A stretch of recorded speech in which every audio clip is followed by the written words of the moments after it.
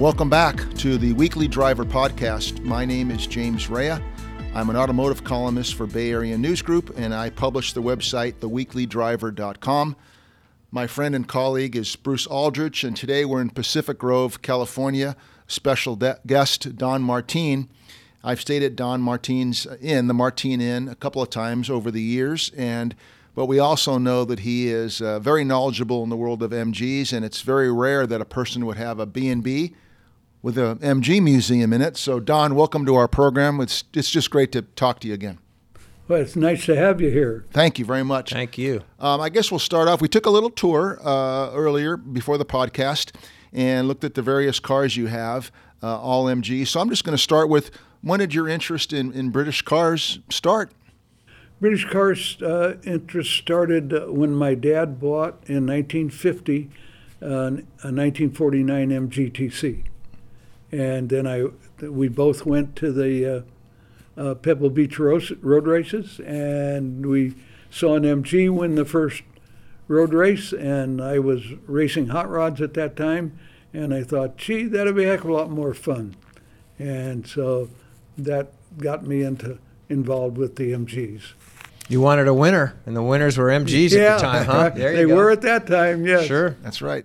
So we've looked at, half a dozen cars today so far. I know we know that you have a shop nearby, and we looked at your great website a while back. And let's start with the car that's, I guess, piqued your interest the most in recent times, and that you took out recently, last year, I guess it was, and you did a lot to that car, and you not competed, but you showed it, I guess. Yeah. And explain what happened with that vehicle, and why it's a pretty rare vehicle. Yeah, it's a really rare vehicle, built by Emil Diet for William G. Bell, and who was a MG dealer in Arizona.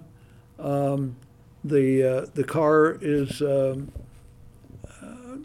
pipe frame chassis with 2.25-inch thin wall piping, which was unique back in the day. They're very, very right. rare.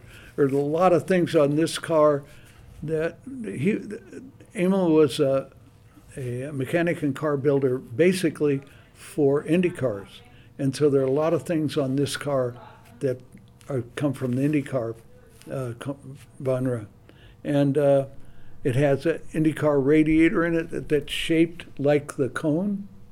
That has the typical cigar-type shape of Indy cars in the early 50s. The bodywork. The bodywork, yes. yeah. Uh-huh. Great. And so in order to get the cone is kind of small at the front, mm-hmm. and in order to get enough cooling capacity, they couldn't make the radiator wider, which is what they typically do. So they made it thicker. And so it's 8.5 inches thick, which is I've never seen anything like it, but it works really well. And I had to have it rebuilt because it sat so long; it was full of rust. Yes. So this car had a lot of racing pedigree, right? The pedigree is incredible. Yeah. What is some of that pedigree? Like, where did it race and in what years? It raced all of the courses that you can think of on the West Coast. It raced at, for instance, at Torrey Pines. It raced at Pebble Beach, I guess, Santa Barbara. It raced at Golden Gate Park. Raced it here at Laguna. Great. I have it raced at Pomona. I have a picture of it when it raced at Pomona with it sitting on top of a hay bale, which is not what they're supposed to do, but mm-hmm. It's the typical kind of thing that happens with the cars that get raced hard.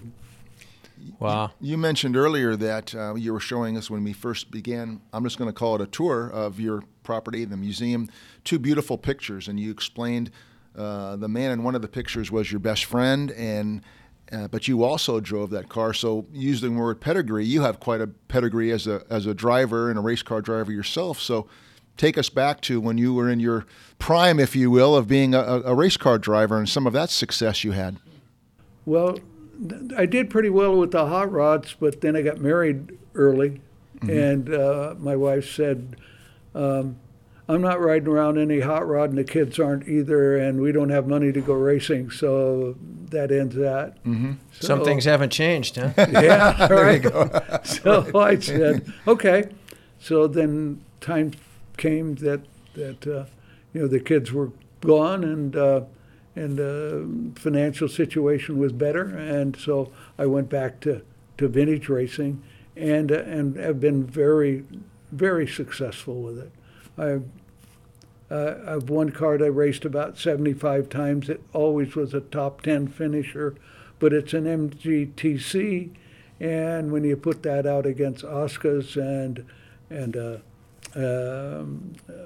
Porsche 550s, it can't compete with them. Mm-hmm. When I got the Johnny von Neumann TD special, then I could compete with those cars.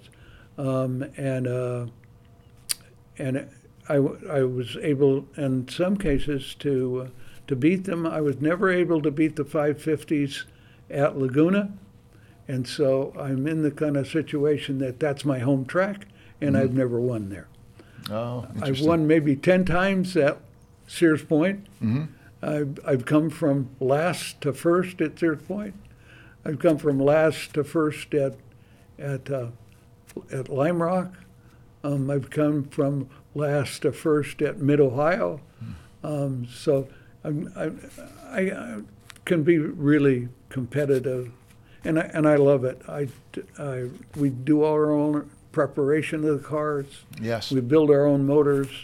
I don't have $15,000 to give to a guy to build a motor. Right. But we, over the years, have learned enough about them that I can build a better motor. Great. You were quite a wrench back in the day. You still are? Do you wrench much? Oh. Yeah.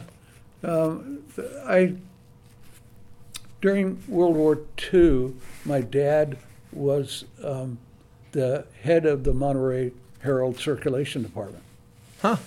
And so I was the guy that whenever a kid got sick or something like that, I had to deliver those papers. Mm-hmm. And I was always fussing with bicycles, and I had those special bicycles with the little wheels on the front and the great big basket that you could deliver papers with. And I fussed with all different kinds of gears and stuff like this on the bikes. And my dad said to me, he said, "Do you enjoy working on those bikes?" He said, we don't have anybody that can repair the bikes for the kids on the paper routes because they're all off fighting the war. Oh, okay. So if I built a little shed on the back of the garage, would you set up a bike repair shop?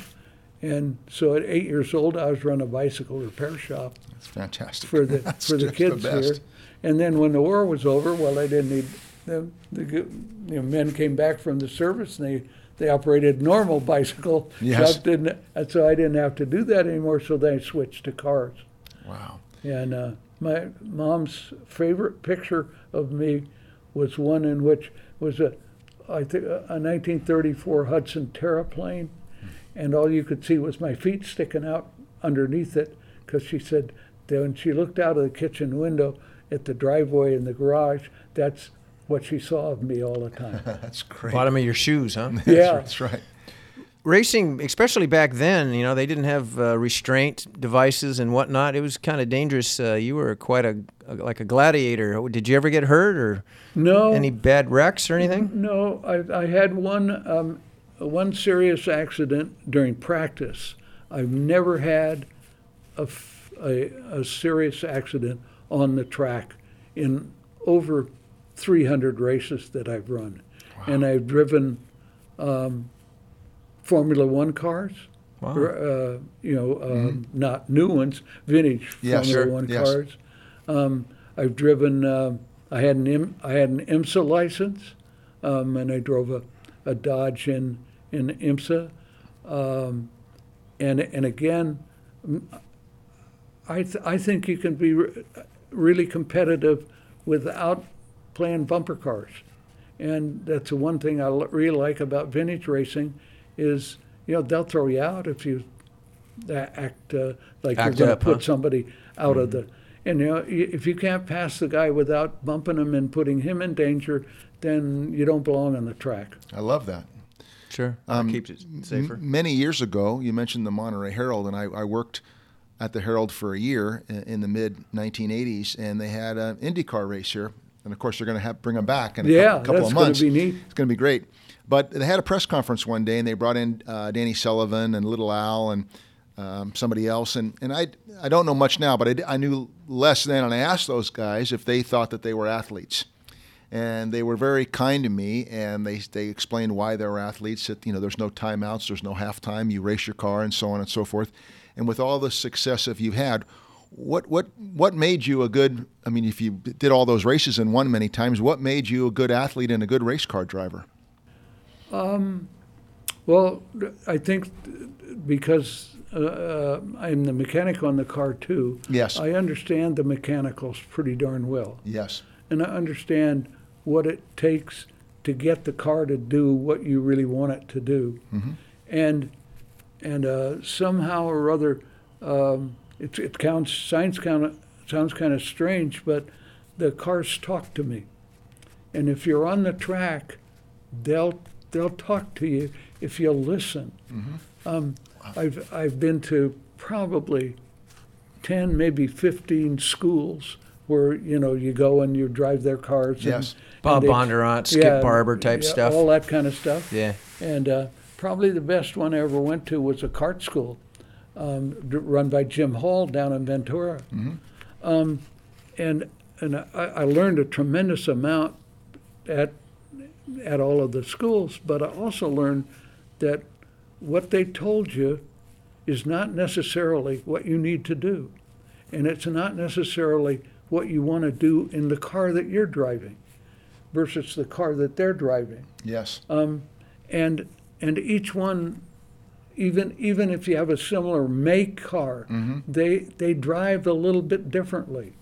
And as an example, in the old track at Laguna Seca, yes. before they put the additional mileage on, you basically went around in a circle. It had a bunch of curves in it, mm-hmm. but you basically went around in a circle. Mm-hmm. But there was one very, very high-speed corner that they got rid of because they had too many accidents, and yes. they considered that a straightaway. Well, it wasn't. Okay, it had a corner in it, and the corner was off camber. Mm-hmm. In the middle, and the guys always told me, you have to force the car through that corner. It's the only way you're going to maintain the mm-hmm. speed. And because I'd driven it so many times, I challenged them on it because I said, I don't think that's the way to make my car pass through that mm-hmm. corner. And they said, well, what do you do? I said, well, you ride the bump in the middle and you change your driving tactics from one side to the other side because the slope on the road, on the track, is totally different.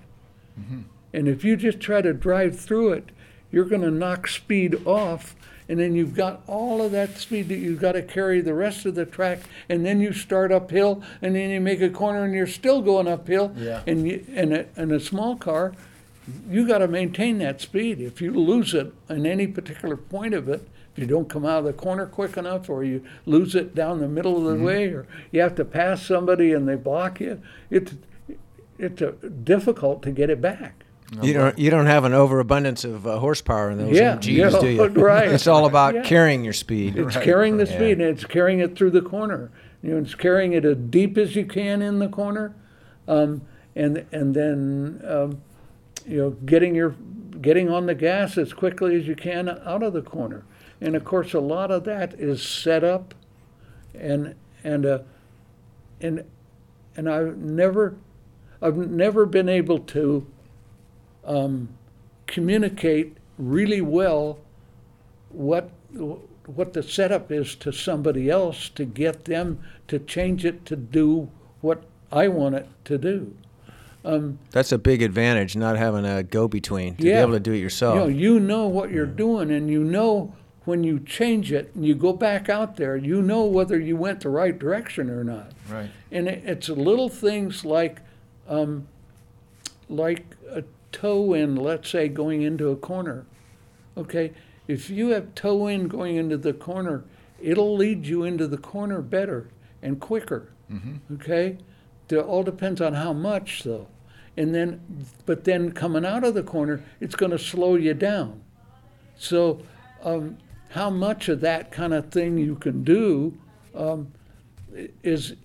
gets to be very, very minute and very judgmental, and I think it's way beyond the engineering kind of thing that they do now. It's a feel. So it's a feel and it's a thinking man's sport. I can see how you're thinking this stuff. And if the car's talking to you, then you really got something. That's great. It's not even just thinking about the car that we're talking about, but it's thinking about where you are on the track, where somebody else is on the track, what kind of driver that guy is, whether you trust him or not, and what you think he might do versus what you want to do. I was racing an MGA twin cam in the Von Neumann car at Watkins Glen, and I would get passed once a lap by the twin cam, and then when we got to the boot, I'd pass him back, and that gave me a long straightaway to get ahead of him, because Watkins Glen is basically two straightaways connected with the boot on one end and some corners and the S's on the other end. So I got tied up in some traffic getting through the boot, and when we came onto the straightaway, he was right close behind. So I said to myself, okay, if he gets past me here, he's going to get on the other straightaway far enough away from me that I'm probably not going to be able to catch him. So I've got to do everything I possibly can to see he doesn't get past me this time. So I'm coming down the straightaway, and there's a slower car it's a 90-degree downhill corner at the end of the straightaway. And so you can't go too fast in it because it's downhill. You go quicker. Where most of the time you go into a corner, you go slower because you have to go around the corner. Sure. But this one's tricky that way. So there's a car on the outside that I'm lapping, and then there's me, and then there's the twin cam on the inside. So we have three cars that want to go through this corner together. And I see him flying along, and I figure, okay, he's just gonna break it, and then he'll try to pass me early. Well, I notice he's not, so I said, okay, it's a split level decision. What am I gonna do? I said, I'm hitting the brakes, and I'm letting him go right straight through. I let him go straight through. He went out into the weeds. Okay, he was never a competitor after that. I love it. That's great. And afterwards, he came over to me and he said, "Boy, you sure suckered me on that corner." I said, "I didn't sucker you at all." I said, "I just slowed down when I could see you couldn't make the corner." Great. I said, I didn't want to be on the outside of you because I knew you would not make that corner. If I stayed on the outside, you would have taken me out in the weeds right with you. That's a great, wonderful memory. Yeah, he looked at me and then he just turned around and walked away. But it was your fault. Yeah, right. It's my fault. Yeah, exactly. So, Don, you're on the Monterey Peninsula, and we all know that we have, used to be Monterey Auto Week. Now it's about 10 days or 2 weeks long. So Monterey month almost. And you're in an area where a lot of people have a lot of unique cars. And like other people we've talked to over the years, you take your cars out, and you must have a variety of things that people say to you. Maybe they've never seen a car like that before, if it's a young person, if it's an old person. So could you relate a story or two about what people have commented to you over the years? I mean, there must be so many stories. Maybe it's hard to condense.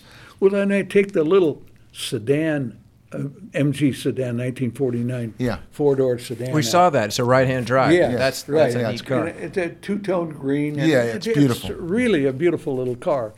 Very nicely designed. It's a car that MG built in 1939, excuse me, in 1939, and they built all the molds and everything else for it, but then they had to stop making cars and turn to making airplanes and tanks. Yes. So they buried the molds, and then after the war, they brought the molds out, and in 1949, 10 years after the design of the car, so it was not up to standards of that time at all, they made the car. They made 6,000 of them, but none of them came to the United States. They all went to the United Kingdom. And that particular car went to New Zealand. And a friend of mine was a TWA pilot, and he was flying wool carpet back and forth from New Zealand, and he had an empty plane coming back. He saw the car in town. He really liked it. He bought it. He drove it on the plane, tied it down, and flew into San Francisco with it. You can't do that kind of thing today. Not so much. In the 50s and 60s, they didn't care that much. No. And so if I'm going out in the evening, I'll take that little car out, and if you go to like a charity event, they'll park. Guys will take their exotic cars out and they park them right up close. You don't have to park in the back of the parking lot, and so there'll be the Bentleys, and the Ferraris, and the Audis, and all these really expensive cars, and they'll put me up right in the middle of them, and the crowd will gather around my little car. You soak up that attention, I bet. Yeah. That isn't worth the down payment on it, or maybe a monthly payment on on those other cars. Yeah. So it's just fun. Sure. And it looks like it's unrestored. It's like the original patina and all. It was restored a long time ago. It has been restored. Okay. But it looks like a daily driver. It's a daily driver. Yes. That's great. Yeah, and I put probably 75,000 miles on it. Wow. I knew it was something that I'd never seen before, and now I know why. That's right. Now, maybe the equation doesn't quite work, or the comparison, but there are people who collect wines, and they have lots and lots of wine, and they have Rothschild and all these rare wines.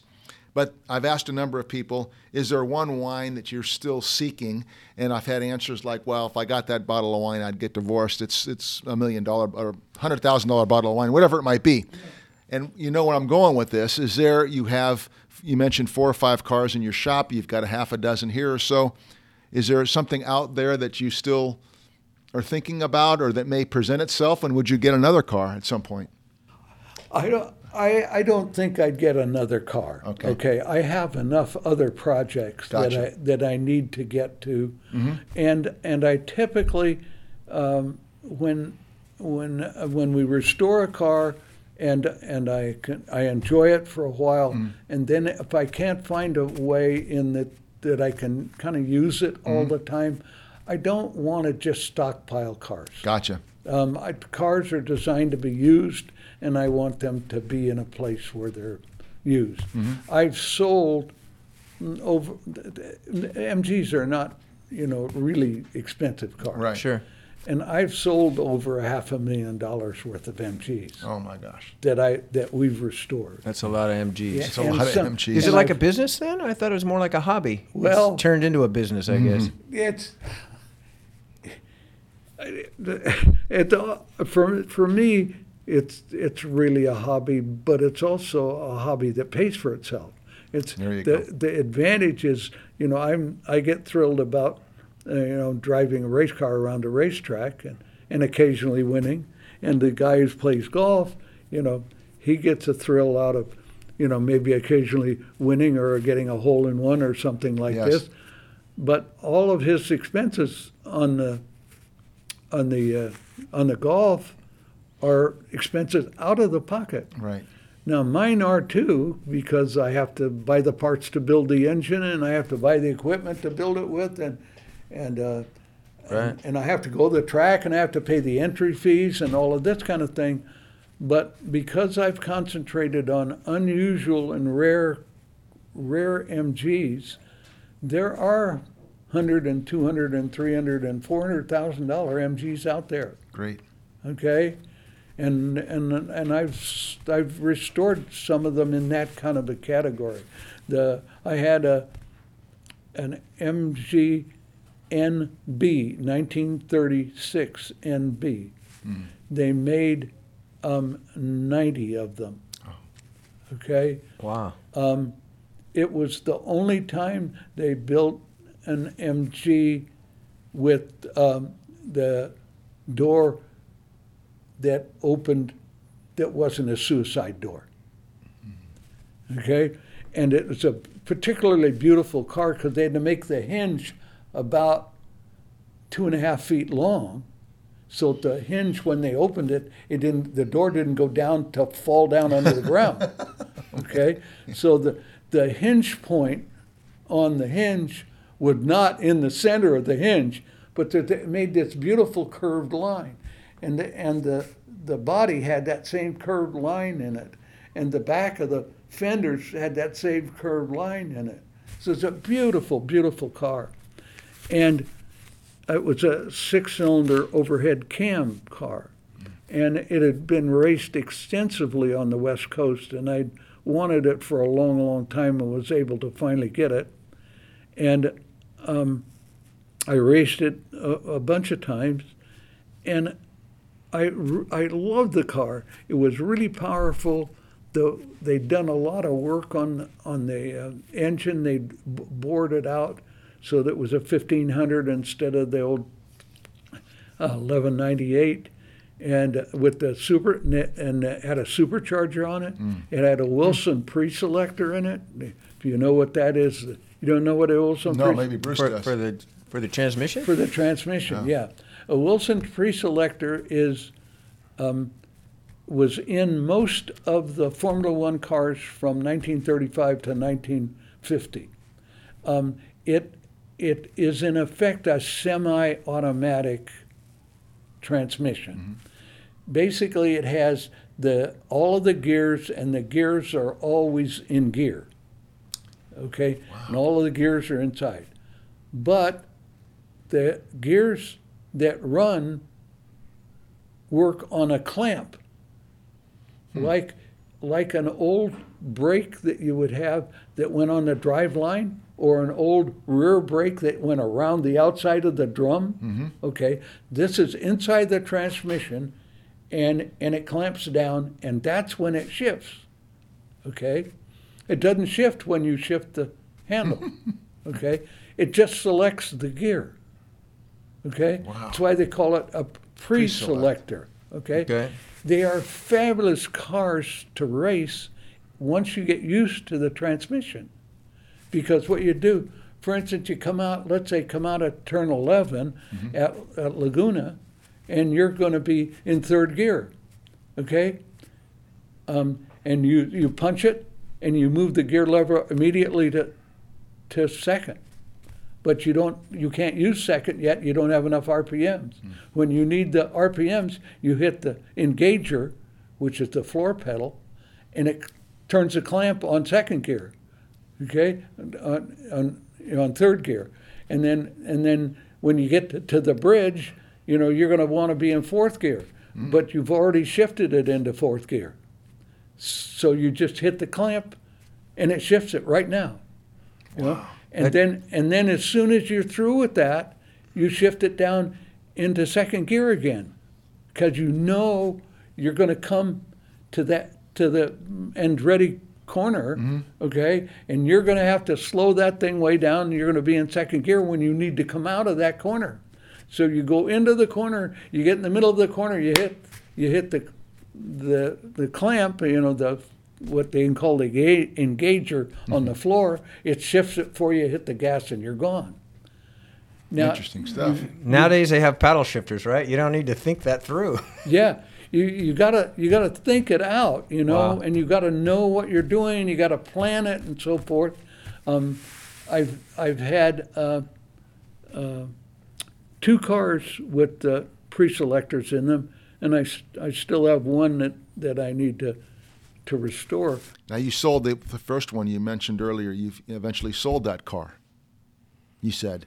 Yeah. You loved it so much, but you sold it. So the reason if you you don't mind sharing, the reason I sold this car, and I've kicked myself ever since. The reason I sold this car was it had the gentleman who raced it on the West Coast and did a lot of the development work on it. He was an airplane engineer, aeronautics engineer, and he put Bendix airplane brakes on the front, okay? But it still had the old mechanicals on the back. I could never get them to balance properly. Okay, so you come into a corner, and you want to brake hard, and then the fronts brake really hard, and the rear end's going around on you, and so you can't carry the speed you want through the corner.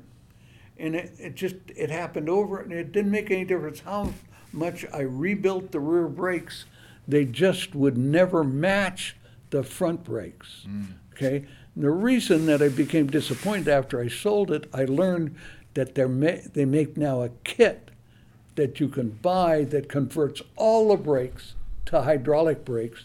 In England, it's an after-the-market thing, and I could have bought it and put it on it and never worried about that. That car was incredibly fast, just incredibly fast. It was a 130-mile-an-hour car, but you know, if you can't stop it, it Not is so good. Not so good. Yeah, and it's not fun. You got, from my viewpoint, you got to work with a car, which is what I did with the original von Neumann car. Having driven it for 30 years, okay, I went through 3 different anti-roll bars on the front, different sizes. Trying to get it to handle and Till brake. I get it to handle exactly how I want it to handle. I went through 3 different sets of springs. It's independent suspension, so I had the coil springs. I had the company make up special coil springs just for that car, so that you could get that handling down, and that's how with the little car you can beat the big car. You can come into the back corner on after you've gone through the carousel at Sears, and I can have a Jaguar in front of me, let's say an XK 120, that's going to guaranteed do 120 miles an hour when it came out of the factory, and my car could only do 90 miles an hour when it came out of the factory. So how in the world can I beat it? Well, I'll crawl up behind him as close as I possibly can as we go down that little short chute to the big U-turn at the end. 11? And no, not 11, the one at the top of the hill. 7? 7, yeah. Okay. I'm not good at numbers with I think that's something like corners, that. yeah. But you know the one I'm talking about, it's almost a double corner. And I'll wait. I'll get as close behind him as I possibly can. When I see his brake lights come on, I turn to the right, put my foot on the gas. There you go. And by the time I get to the corner, I'm in front of him, and he's got to pull in behind me. And by the time I get through the S's, he can't go through the S's as quick as I can. So then in that next straightaway, he can maybe catch me, but he's got the same problem with turn 11 as he had in turn 7. Sure. That, if he does catch me, he can't get past me, or if he does, I'm going to pass him right back. That's great. So, Don, what's the reliability of these vintage MGs? Oh, they're incredible. Good, you thinking, huh? Absolutely incredible. Okay? But again, the key is you've got to do all of these little tiny things, and you got to check them every A time. lot of prep work. Yeah, I have a full 8.5 by 11 sheet that you have to check out every time you go out on a track, and you check the water level when you come back. You check the oil level when you come back. You check the pressure in every tire when you come back. Before I go to an event, I've changed all of the brake fluid on the car. Almost nobody does those kind of things. It's all of those kind of little details. An SU carburetor, Ken Miles, ran SU carburetors on his R1 and R2. Okay? He was the engine builder. What? Was Ken Miles the engine builder? Ken Miles was one of the greatest race car drivers and car builders this country's ever had. He's the guy that made the GT40 go fast enough. If it hadn't been for Ken Miles, okay, and he's the guy that got cheated out of winning Le Mans because they didn't come in that order. They came in first, second, and third, so he didn't get the credit for the win on it. But he's one of the, if anybody who's run against Ken Miles will say he's one of the greatest drivers of all time. He's going to be in the new movie coming out. They're going to portray him in the new movie, I believe, right? That's I've heard. With Matt Damon and let's see, he won Best Actor a couple times. So the movie's coming out in October. I think it's called Ford versus Ferrari. Right? Yeah. It's that same guy. Yeah. So we're gonna. It'll be. I want to see that. It'll be at the forefront pretty quick. That guy in his, I guess, infamy and fame, because he's unheralded in some ways. Yes, yeah. In many ways. Yeah. But everybody who was in the racing, directly involved or indirectly involved, knows Ken Miles, Gotcha. and they know what a driver he was, and how excellent his. In fact, he was so. I just read on about the starter. I read in an old Speed Age magazine. Just read about the starter that used to start all the races on the West Coast. I lost his name right now, but he wore the really bright shirts sometimes. The flag man stood out there. Yeah, right. The flag man, right? Yeah. And he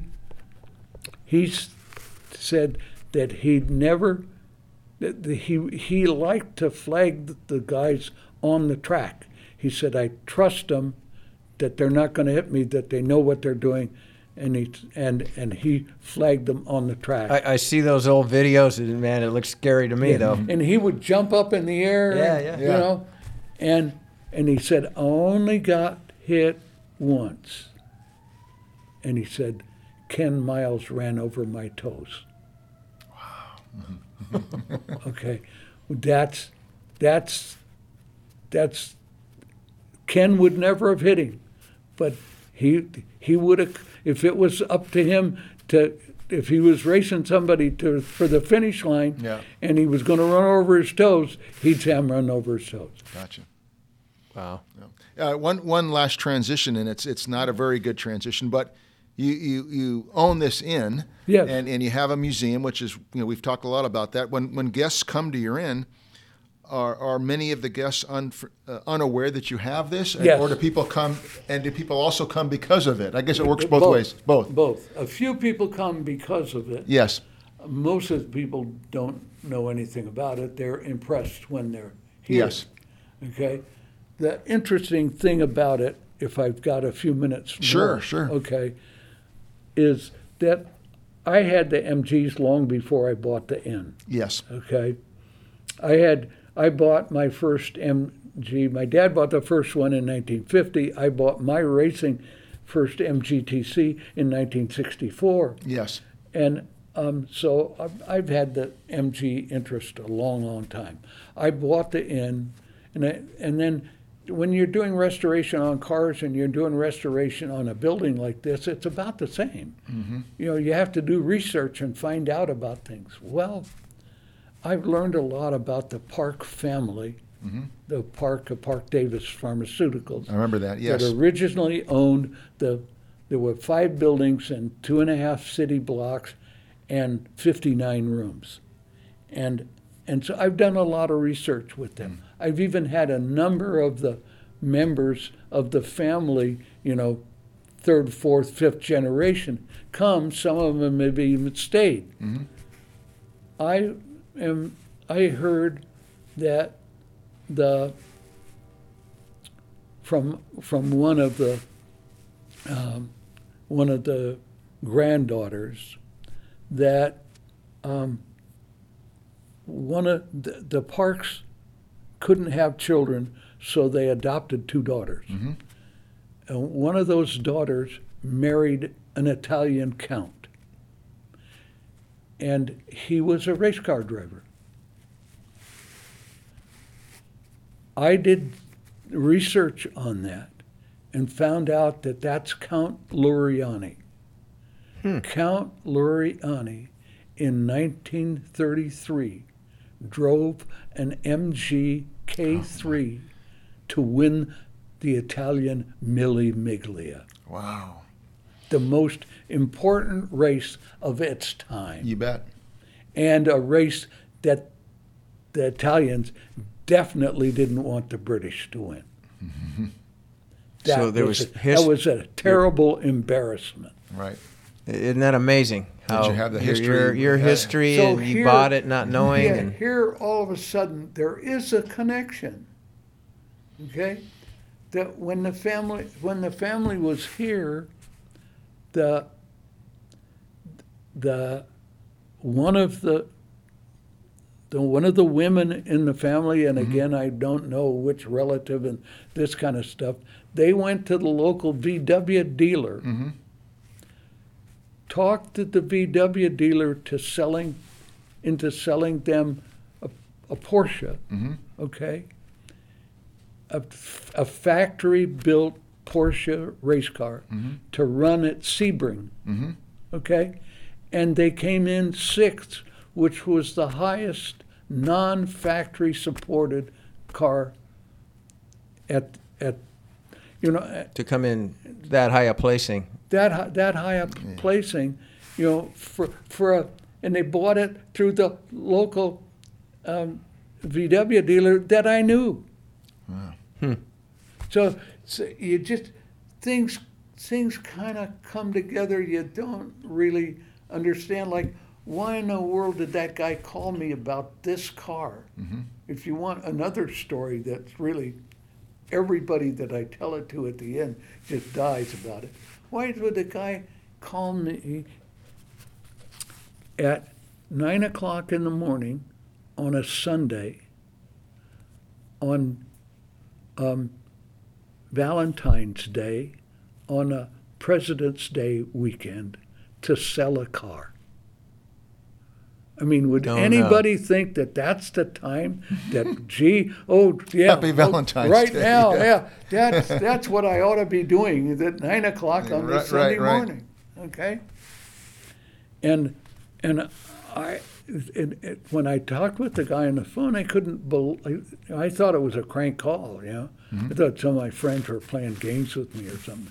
But the more I talked with him, you know, I knew about the car and ultimately why, you know, and I knew it was him.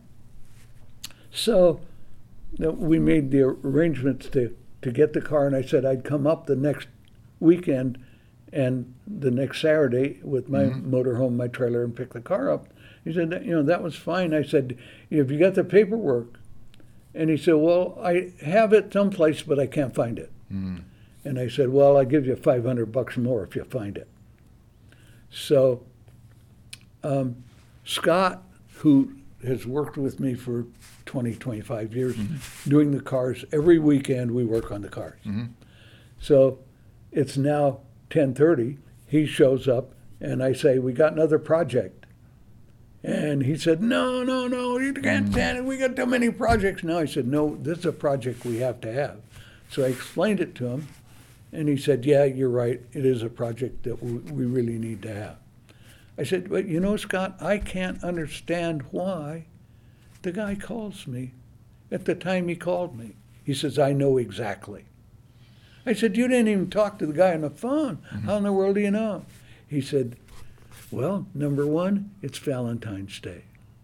Number two, it's the first thing in the morning. And he realizes he didn't get anything for his wife for Valentine's Day. Three, he says to himself, what in the world can I do to for her for Valentine's Day? We've been married for umpteen number of years. I'm a doctor. Mm-hmm. You know, we've got everything we need. We need, mm-hmm. You know. So he then goes to her and says, honey, you know, we've had a wonderful life together. I know it's Valentine's Day. I've been thinking about it and thinking about it and thinking about it. I can't figure out what in the world to get you because we got everything. And he says, I'll do anything that you want me to do. And she said, get that blankety blank car out of the garage so I can park my car in the garage. There you go. There you go. Fantastic. Happy Valentine's Day to both of you. Yeah. Three of you. That's right. Well, that's a perfect way to thank you for saving that story. That was a perfect closing to our time with Don Martine. Just fascinating history, wealth of knowledge. It's been great to have you as a guest and to welcome us into your inn. Thank you for that on the Weekly Driver podcast. Thanks so much, Don. Really appreciate taking the time with us. Thank you, Don. We appreciate it. Thank you. My pleasure. My pleasure.